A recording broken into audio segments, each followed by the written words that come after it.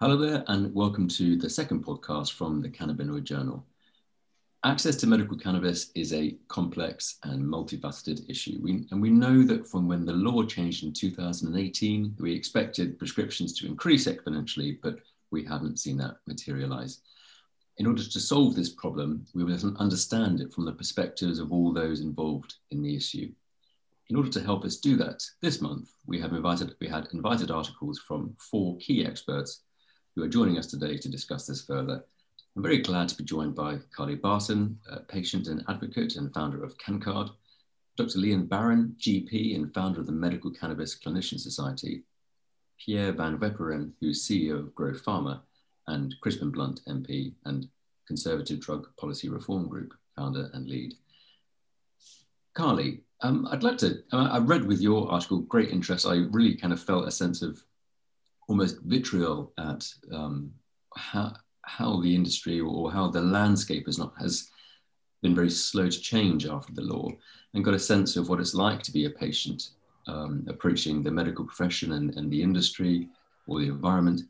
It seems that there are patients out there with life-limiting disease. Contemporary medicines really aren't providing them with the benefit they think that they should get, and they're interested in the potential of a medical cannabis prescription. But what's it like for these patients approaching their doctor from the patient point of view?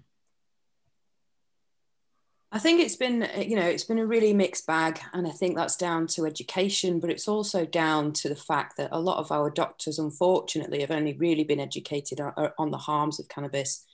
They haven't been educated or, led to understand the medical benefits that this medicine can bring to patients. And I think that that's a key issue that needs to be addressed. And I think perhaps you've sensed a little bit of frustration around from my point of view. And I think that's because I have contact with thousands of patients sort of all day, every day. And I really struggle to get my head around the things that they're experiencing and the issues that they're experiencing, particularly around the fear of criminalization, but also around the fear of consuming medicine which isn't properly standardized or tested. And so I guess that I have the perspective of the voice of the patient in my ear all day, every day. And it's quite hard not to want to do something about that. And are many patients simply turned away at this stage, or do they all eventually end up in the right place, do you think? Turned away, as in turned away from their prescriptions? Yeah, when approaching their doctor, because we're going to move to Dr. Barron in just a moment to explore the kind of medical perspective, but are many patients turned away by their doctor, or do you think many are treated appropriately? Yeah, so I think that it's a mixed bag. So at the moment, we've still got doctors who are reporting people to social services, who are making anonymous reports to the DVLA, who are threatening to call the police just because a patient with epilepsy is using this medicine successfully, and they believe that it is a harmful illicit drug. And they're perhaps quite behind on the research that we're seeing coming out of the likes of Israel and the US, but also in this country. So we are still experiencing a lot of resistance from medical professionals on the ground. However, we are also seeing an interest develop, particularly within primary care. I think that that's a sort of community that we haven't yet tapped into. Obviously, only GMC registered specialists can write a prescription at the moment, and GPs are sort of left out in that respect. But realistically, they are the centre of that patient's care. And they are, an army that we've yet to tap into. And, part of the process of a person being approved for CanCard is that they get to choose whether they self-certify with a summary of care, or whether a communication goes to their GP so that their GP can approve that they have a condition for which they are eligible for a card, and that card would protect them from any prosecution for possession of cannabis. Mm. Initially, we were concerned that GPs would be reluctant to do this, and what we've actually found is, I think it's between 80 and 90% of those who've chosen that option, their GPs have happily engaged and happily given that information to us so that we can verify them as a patient and stop them from being criminalised. So on one hand, we're seeing progression. We're seeing GPs seeing that there is issues in patients' well-being and mental health in fearing the law where access is unavailable. And on the other hand, we're still seeing some resistance to that. So it's a real mixed bag. Okay, well, thank you very much. So that's perfect for me. We just wanted to have a chat with Dr. Barron. So really enjoyed your article as well, Dr. Barron. Really gave us a sense of what it's like to be a GP. Obviously, there's lots of hubbub about specialists now being able to prescribe, but essentially GPs are at the coalface and patients approach their GPs first. And I got a sense of that from your writing. What's the feeling around medical cannabis amongst groups of GPs and the GP community? Well, it's, I think Carly makes a point. It's unpredictable, really, at the moment, what the response that you're going to get from an individual GP. I think largely the attitude is shifting now towards a more pro-cannabis and medical cannabis stance, slightly less stigmatized, but there will be inevitably groups or individual GPs who remain very much against cannabis as a legitimate treatment, or they perhaps have this long-standing idea that it's harmful and it can be detrimental to health, which that unquestionably some of the skunk or the street cannabis that's being used can be. So look, I think I can only comment from the interactions I've had with my fellow colleagues, and I guess my sort of assessment is that over the last couple of years, more GPs are talking about it. More of them are perhaps coming round to the idea that this could be a legitimate therapy for patients, and they're beginning to engage a bit more in that conversation. I think ultimately, whilst we're excluded as primary prescribers, so the GPs will tend to encourage their patients to speak to their specialists, and I think actually patients are really missing out by not having their GPs, by the fact that their GPs can't prescribe this. So I think actually that's meant that a lot of GPs aren't perhaps engaging in the way they could be if we were allowed to prescribe. There's obviously there's issues around that, in that even if GPs could prescribe it, would that necessarily mean access would be through the NHS? Perhaps not, because we've still got the challenges of NICE and NHS. But I certainly think we should be more involved in the prescribing process. Well, and we certainly got a feel for that in your article. But so from what you say, then, is it more of a cultural or a training barrier or a legislative barrier, do you think? I think it's a mix of all three, actually, Daniel. I think we've all, as I touched upon in the article, we've all been, our experiences throughout medical school and medical training traditionally have been quite negative around cannabis use. So that's the first thing to say. Legislation wise, yes, because we're not allowed to initiate scripts, and NICE haven't really endorsed sort of wide NHS access, then that's also an excuse perhaps not to engage too heavily in this subject matter, because actually it doesn't affect GP practice day to day. But I think what is interesting is that up and down the country, patients are turning to their GPs probably on a daily basis. If you sort of if you look across the board, and talking about either medical cannabis products or CBD products that they're using widely for health. So to me, it's just a subject that has to be opened up. We have to educate and inform GPs, make sure they're coming from a place of knowledge, and that they're not, essentially they're not ignorant around this subject matter.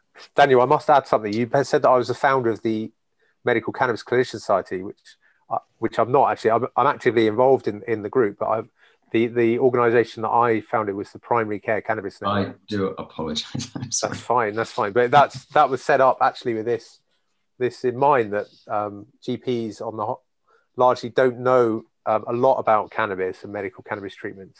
So hopefully that's sort of going to be a useful point of contact for some GPs, where they can get information and education. So Pierre, moving on to sort of the industry perspective, not essentially behind the scenes, but the machine in the background. You have obviously a very research or outgoing patient-facing firm, and you expressed in your article a sort of a key willingness for industry collaborations to try and overcome some of the barriers. What do you think some of the barriers are from the industry perspective? Yeah, it's a good point. So we've done a couple of really good internal, but also using some external efforts as strategy sessions, because this is an emerging market, and they're always very similar from a dynamic perspective, similar things going on in these markets. It's growing, so there's a lot of noise, there's a lot of activism. We should focus on patients, and the industry compete with each other, very often losing a little bit of focus in terms of, do we really need to spend a lot of time on actually competing with each other, or should we focus on growing the market and look at the patient and making sure that patients get more access? So having said that, barriers have always initially been supply, because we know that at the start of this, there were lots of restrictions with importing products. So doctors would prescribe more or less the products that were available instead of what might necessarily be the right products for patients. What you also don't want to do if you don't have consistent supply, you don't want to start somebody on a therapy like this, because many of these patients have already tried loads of other things. So you don't want them to start on something and then 3 months later, you can't have the supply. So as an industry, we focused very much on getting supply chains sorted. So that's done, and that's a lot better. There are still things we can improve on that. Then the next part is prices.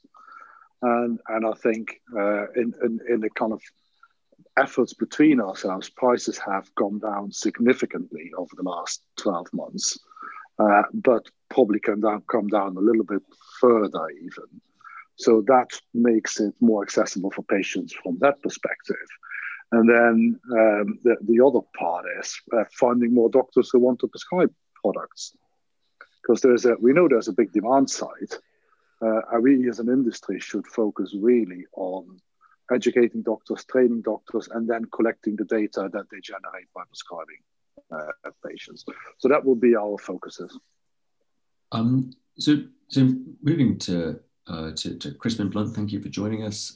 So you're the power behind the Conservative Drug Policy Reform Group, and you had an excellent report published earlier this year, part 1, on your assessment of the landscape, which really was outstanding. Industry defining, you could call it, and we are all eagerly awaiting your part 2 conclusions. I wanted to ask you, so can you give us any clue as to what some of these part 2 conclusions might be as you release your report in the following year, or is it that the industry, as Pierre states, the supply chains are better, the drugs are more affordable, GP attitudes and specialist attitudes are changing? Is the problem solved, or do we have a long way to go? No, the problem's very far from solved. And you asked the question, I think, about whether the barriers were cultural, training, or legislative in the medical area. They are certainly legislative and regulatory. The practical barriers in place around import and the additional costs imposed upon the industry by the way in which it's regulated. Its regulatory framework is almost designed not to work unless you have the money to go private to access medicine from cannabis. And if you're going private, you're paying costs that are way, way over what needs to be paid because of the regulatory burden that's placed on the product. And we have this strange dichotomy in the UK where we play host to GW Pharma, which is one of the leading producers of medicine from cannabis in the world. Now that's based on 20 years of having battled through the standard pharmaceutical assessment process on products which certainly appear to work, Sativex and Epilidex, around for a certain number of patients.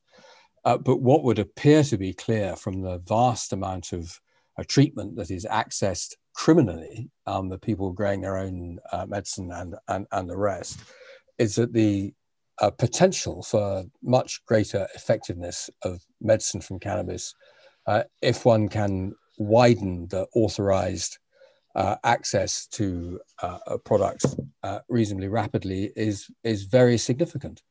But are we going to continue down a product route which requires a standard pharmaceutical assessment of a product, which is going to require the order of a decade and more investment in the licensing and the production, or are we going to properly assess this product as it is a plant-based medicine, which doesn't sit with the standard pharmaceutical assessment process? And are we going to move the regulation of this product out of the Home Office, whose default position is to fight the war on drugs and to prevent drugs that have been identified as potentially dangerous and have been prohibited from coming into the UK at all? Or are we going to move it to administration and regulation by the Department of Health, supported by the Environment Department, which has a business interest in hemp farmers being able to grow this and then to be able to take the full value of the product by the flower production, which can lead either to serving people in the wellness market or indeed patients of medicine from cannabis? Are we going to allow the interests of the wider economy, represented perhaps by the Treasury and the Business Department, to support these industries, to enable the United Kingdom to be able to take a proper bioscience lead that all our policies would suggest? Now, all of these things point in one direction, that we are going to make sensible progress here. But we do need to advance on all fronts. There is snail's pace progress. The latest vote by the UN is encouraging about moving cannabis out of the most restrictive schedule of all. At least formally, that's got over the line. It makes no specific change in the United Kingdom regulatory framework. And what we now need, I think, is to reinforce the hand of the medics, of GPs in particular, of helping GPs, those GPs who can see the need for their ability to be able to prescribe medicine from cannabis without having to kick it upstairs to someone else or effectively into the NHS route that is almost impossible for people to access. Then to have both a medical campaign for patients to be able to have access to the undoubted wider benefits of this medicine, as well as a political and regulatory campaign. These things reinforce each other, so that politicians who want change do not then find that those politicians who hold administrative responsibility, who are understandably risk averse in an area which they don't understand, into which they are likely to be plunged into public criticism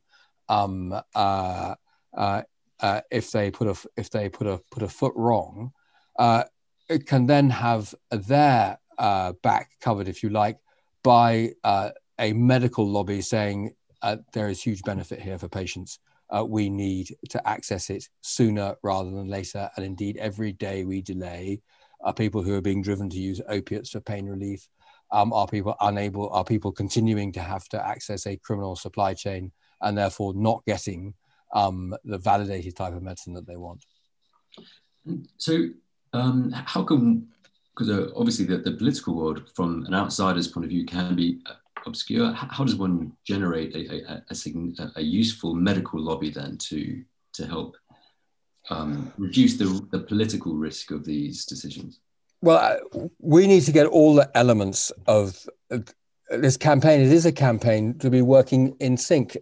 And to some degree, that does need resources, and it needs resources applied in the right place. And at the moment, the blockage is significantly regulatory and legislative. We've got the wrong regulatory structure, and politicians need convincing that it's safe to make the change and it's appropriate to make the change in view of the very significant public benefits that will come from making change. Now, that needs the game changer, which has really occurred around the subject in the last decade or so. It's the creation of a legal industry which has proper interests and has finance that can be and investors that are looking for a return in this industry, then to create the resources to put this lobby together. And to extend this, it's a straightforward appeal for purposes of CDPRG, which I chaired. The purpose was to bring capacity into the political campaigning space, where we could produce a research work of the quality of, you were kind enough to refer to, about our analysis of the access, of how people are accessing medicine from cannabis, which we produced in the summer, which made clear that the massive amount of access continues to be via the criminal supply chain in one form or another.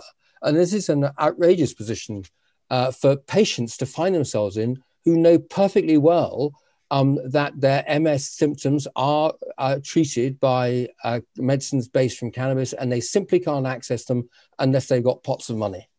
It's just not fair. And it's not fair on the police then to be raiding people at dawn and seizing their medicine. And when they realize the position that they put in, how appalled they are, which is why the police are now very firmly institutionally based, a federation, as well as the police chiefs in terms of their policy, are on our side of reform.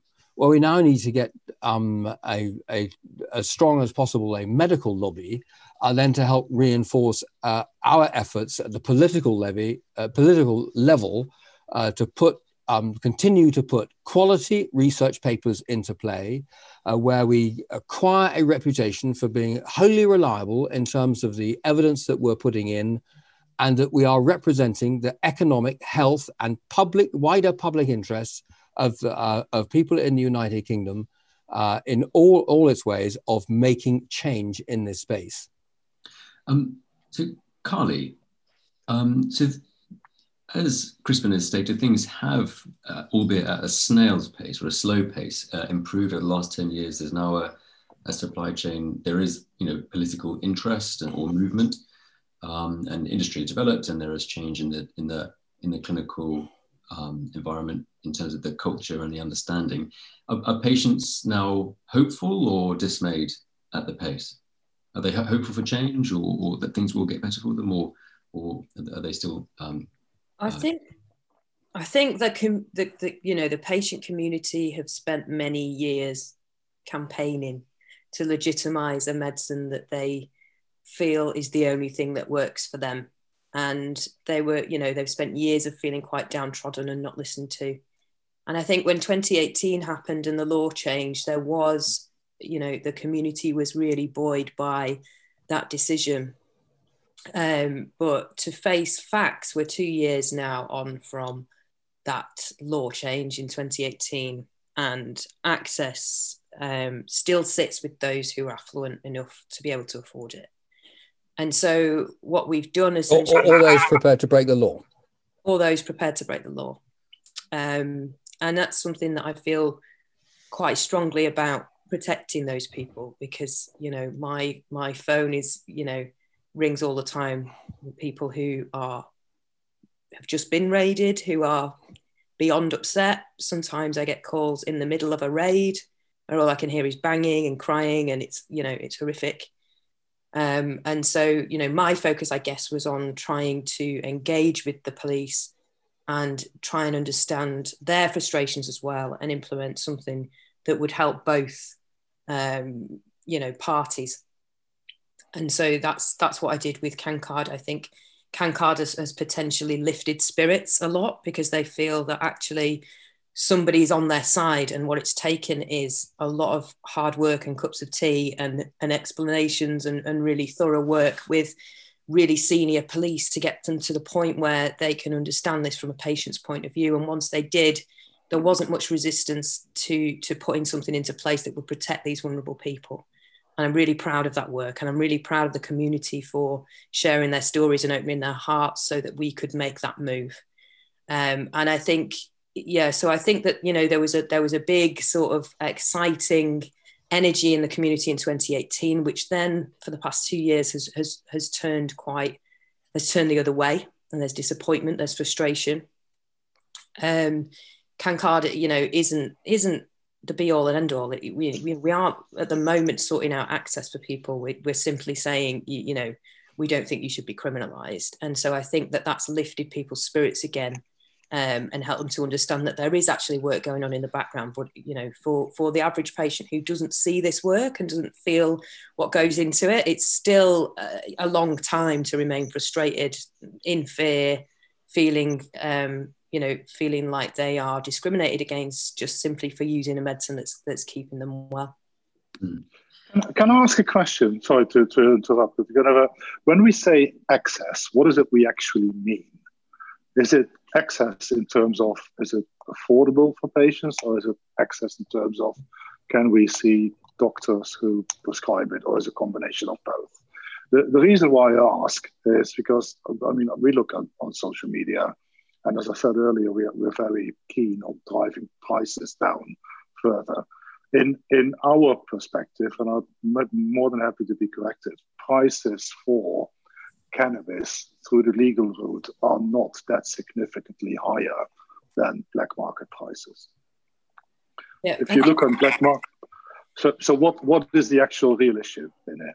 Okay, so I suppose when I say access, I mean access. I suppose I mean access without any fear, whether that is through the illicit market, growing their own, or engaging with a doctor. Because I believe that, patients are going to do whatever it feels right for them, feels right for their own wellness. And I think we need to open up all of those routes to access. But in terms of prices, I understand that prices are coming down, and they're coming down potentially to the level where, there's it's slightly more expensive to access from the private clinic than it is to go down the street to your dealer. Yeah. Prices aren't that significantly different at the moment. However, the majority of patients are accessing via home grow. So what they are, the average price for that is between £1 and £2 a gram, and that is going to be really hard to compete with. And these people are often, they're the majority of them are from low income families. They're on disability benefits. They're unable to work. They often have, families to support and rent to pay. And, they are always going to have responsibilities above and beyond their own well-being, and can't always prioritise their medicine. And, we've had, reports from patients who are on private prescriptions who are actually prioritising their medicine over their food because of the fear of returning to the illicit market. And that's something that, is deeply worrying to me. Yeah, no, I completely understand. I'm glad you clarified that, because I think we as an industry, we will never be able to compete with that homegrown. So it's probably very important to split those things when we talk about taking away that fear, which is, I think, very important that Carl is working on. Well, hang on a minute. You will be able to compete with them, because you will be competing with them on quality. If you're growing, it's like growing your own vegetables in a vegetable patch. Perfectly well, if you go to a supermarket, you're going to get a reliable strand of well-produced stuff. Whilst if you want to find stuff that's equivalent, you've got to go to the weird carrot-shaped counter of stuff that hasn't been produced quite properly, that might be called organic, but probably isn't. No, you are so right, Crispin. That's exactly where I was going to go, because there's obviously the difference between access through the medical route with medical oversight, with quality produced product, stability, and all of those things. And those are. I just wanted to point out those are different things. And if we can focus on that second bit, because that's the part that we can work on, and you from a regulation and government and NHS and NICE can work on. I think that's massively important. Sorry, I interrupted you. I think that I would argue that as a doctor, I think that patients are not arguing for one cannabis or another, but they are seeking relief from their symptoms by one mode or another. And really, I think that the mode by which that is achieved is irrelevant, but the relief of symptoms is the ultimate goal. It just so happens that, in medical cannabis, or always like gain your opinion on this, Dr. Barron, but medical cannabis, if we are exploring its efficacy, and we think there is efficacy, and the whole problem is that we think that there is, but there's a difficulty in delivering it to the patients. Dr. Barron, do you think is it a medical cannabis problem or a symptom relief problem then?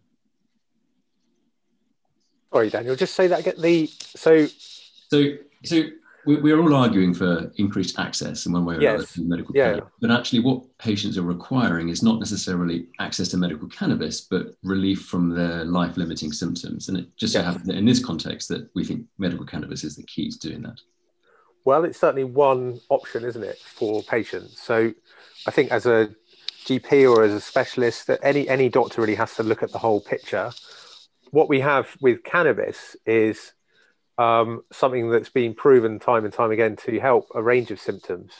And I think it's quite an argument, really, a strong argument that, particularly from the perspective that Carly's coming from, that when a patient sits in front of their GP and says, well, funnily enough, my cannabis seems to be the only thing that helps me get some sleep or help my mood or gets me out of the house in the day, then to know that there's a global medical cannabis industry and market out there that we're not utilizing seems absolutely inexcusable for it not to be an option for patients. I think, it's been mentioned time and time again that cannabis is a very useful tool in a prescriber's toolbox. And I think it should be there and available for patients from doctors who have had some training in prescribing.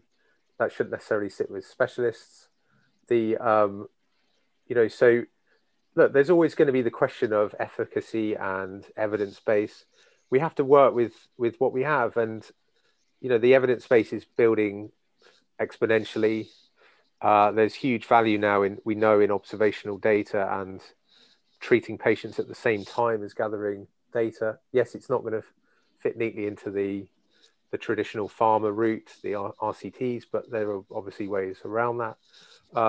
Look, I think what's remarkable, if you look at the UK and COVID and the speed at which we've got the COVID vaccines out, what we've demonstrated is that we're very good at when we want to be, when we apply our knowledge and the know-how and the will to progress. And I mean, look at the difference between what we've done with the COVID vaccines and medical cannabis. I mean, we are literally at the back of the queue when it comes to, I think, when it comes to attitudes towards medical cannabis and access, wider access to, I'm talking about prescribed medical treatment. We really are kind of slow to take this on. And I think when I sort of listen to everyone's views and perspective and where we're all coming from, I think the natural step now is to, clearly Crispin needs medical, the politicians and the policymakers need backing and the support and the guidance from the medical communities. I think the natural step is to look at the work that Carly's doing with CanCard to look closely at these interactions that are happening between patients and their GPs, to then start to question how do we turn the patient who's using street cannabis into a medical cannabis patient? How do we use that information and data to try and drive the argument towards GP prescribing and GP education? It's clearly the elephant in the room. How can you sit there as a GP and support the CanCard and hear from someone that that cannabis is helping and improving quality of life, and to then not naturally think about, well, how can I move that patient into a medical sphere and away from these choices that they're having to make, often which are not necessarily in the best interest of that particular patient. So I think there's a natural progression now to try and kind of all work together to try and produce data and policies that help to change and shift the not only the legislative landscape but the medical landscape as well.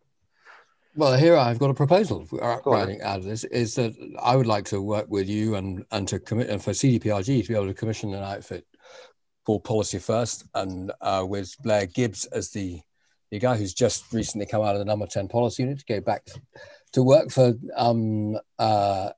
policy for public first. I beg your pardon, Public First, the name of the government relations outfit, who are in order to create a medical lobby for medicine from cannabis, to actually get to reinforce your hand with your primary care network, but to actually, and I want to be the link between the industry and the investors who will put resources into us to enable us to commission Public First to assist you to create that lobby, because that lobby then gives ministers and politicians the cover, because they're frightened of this. And they need a decent medical lobby that's saying, come on, we understand why. And in the same way as doctors don't know about this and not educated in this from a medical school and the rest. But stories like Carly's are self-evident. And we've got to get serious about this. Well, look, we're looking at, we're running a poll early next year, and we've hopefully going to get to GPs and get their attitudes, get something on knowledge and attitudes around medical cannabis. I think it's to me, it's like the obvious area to focus on. It's the interaction between a patient and their GP. And, unfortunately, the establishment, if you like, the medical establishment hasn't taken to this, hasn't sort of run towards this. I can't really comment on the Royal College, but in terms of the Royal College of GPs, the guidance they gave was in 2018. They produced some desktop guidance to GPs. And by no means, I don't want to criticize the college, but it's slightly out of date now, and it's not that useful. It's not that practical, really. I think there's all kinds of organizations that can be brought in and discussions can take place. Well, like everything, it will be people who don't know the full picture, who are risk averse, who will write advice that is not going to get them into trouble. Yeah, no, I understand. I understand, but I think there's a lot of work that we can be done behind the scenes collectively that could help to move things forward. And that's where we've got to look to people like Pierre and the people who sit behind you, Pierre, the owners of your business. The big change in this space is now there is a very substantial business, obviously huge in North America, but if we're to get serious in Europe, we're going to need to break down these regulatory barriers in the United Kingdom and more widely. And for that, we're going to need resources applied in the public affairs space and in the medical space to create the lobbies, to give politicians the confidence on the basis of evidence and science that we're then able to marshal together, then to present these arguments. But that needs funding. And I don't get any money out of this. I do this because I believe in it. What's the saying? I get it. But I want to employ researchers who are going to be able to collate all this stuff, and I want to employ twice as many of them as I have at the minute in order to create and present these arguments. And I think to add one extra point, I think the cost analysis that NICE have done could easily be reevaluated in time. I think that's an argument that's going to be put to rest quite soon, and that there could be huge cost savings with medical cannabis when you look at the alternative scripts that are being issued. I think that's going to become very self-evident. And of course, you both addressed two things that in the article that we heard we both mentioned. That's why I think, Crispin, we need to work together as an industry and sit with you to pool our resources and help you with that, because that's obviously clear that needs to happen. So that's a call towards my call, not just the people behind me, but the other industries or companies that are in the UK space to work together on doing that. And to your point, Lee, and I think you're right. I mean, look at I know there are people arguing about data and randomized controlled trials and everything else, but we need to look at a different way of evaluating this. NICE in the current modeling focus on incremental cost and everything else on the treatment that is introduced versus the others. But the only way to make that work is if you do head-to-head studies to compare that. We need to step away from that and say, look at the evidence that is there. There is no point in doing a head-to-head study between opioids and cannabis because we know what the downsides of opioids are, and we know what the cost of opioids are. Look at what would happen in cost savings if you would replace some of that by using cannabis, and you get to a different evaluation, which will actually lead to massive cost savings that are related to the product, but not necessarily based on efficacy data to model it. So it's a different way of looking at it. And that's a conversation that needs to be had. I think one of the things, you made an important point there, Pierre, and one of the things that I think that they missed out on was a bit more of a zoomed out approach. So if I take myself or a selection of 20 patients that we have on our books, we can clearly see that actually them utilising cannabis has dramatically changed their dependence on benefits on the state. Quite often they get back into part-time work. We haven't zoomed out enough to look at lifestyle, to look at costings, to look at, is that person on universal credit? What's happened afterwards? We need case studies. Realistically, I know that we can't make medical claims like this, but from my point of view, from what I see on the ground for patients, this medicine can be and is quite often life-changing for people.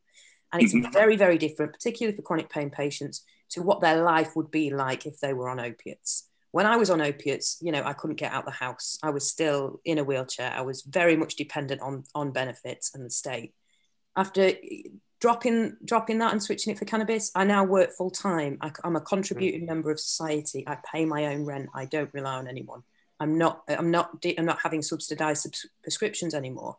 There's a bigger picture here that we need to zoom out. And if we could utilize some of our patients' case studies to zoom that out and make averages and extrapolate that data, I think we'd have those figures looking more realistic, but also looking more favourable towards this as a medicine. I just think it's frustrating because it's people like yourself, Carly, and a few others out there, hopefully myself as well, that we're almost trying to do things from the ground up, but we run on limited resources, and we're up against large established medical bodies or political policies and groups, and it can feel at times like you're fighting an uphill battle, or you're not maybe being supported by the wider your peers and colleagues and things. And I'm confident the end point will be that we will get to where we need to be, and that patients will get the access, as we sort of said, but through medical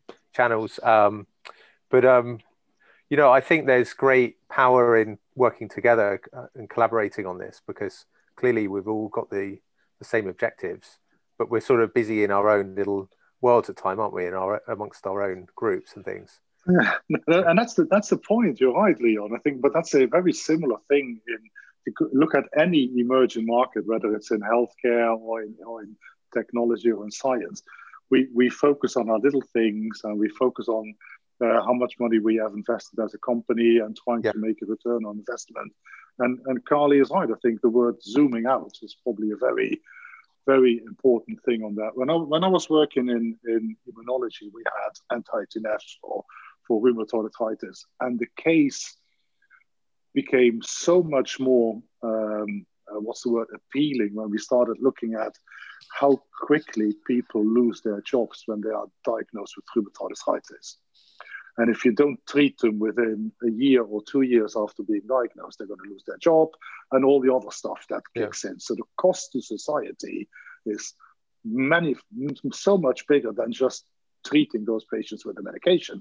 And when you start treating them, they stay in their jobs, they keep contributing to society. So look at those things other than just, is the efficacy 5% higher than something else, or does the medicine in itself cost? And we are now in a situation where a lot of the discussion is probably dominated by activism. And I have no problem with activism, because I think it's important to get things going. But we need to reframe that conversation and make it about the bigger societal and the bigger impact to patient numbers, and not just on, with all respect for the activism, not just about the 20 or 30 epilepsy kids who now have to spend a lot of money to make sure that they don't have seizures. That's important, and they need to be helped.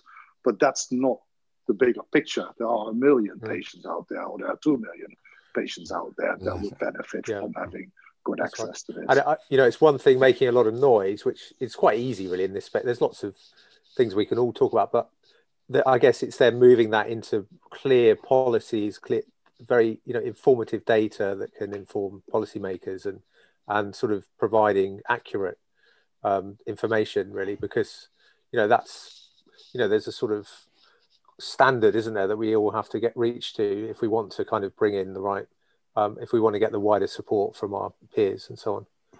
Yep. So I think we've had some excellent points. I think we've all moved forward.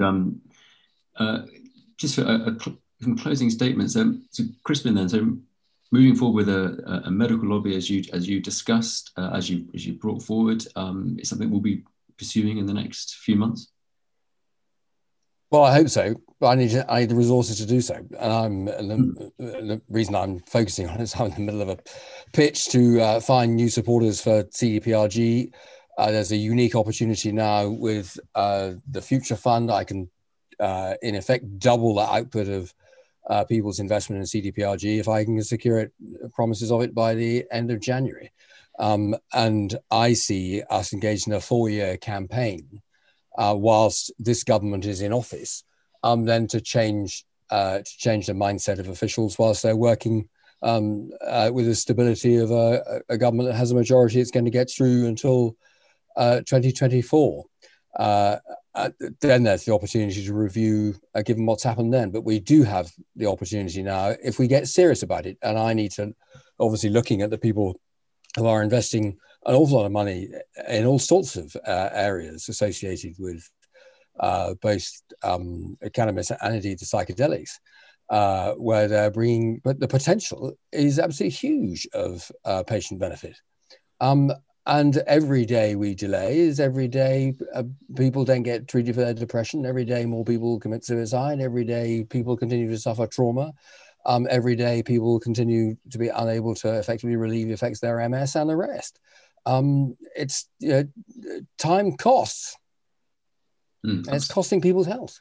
Absolutely, and perhaps the wider cost of not prescribing is being ignored over the cost of prescribing.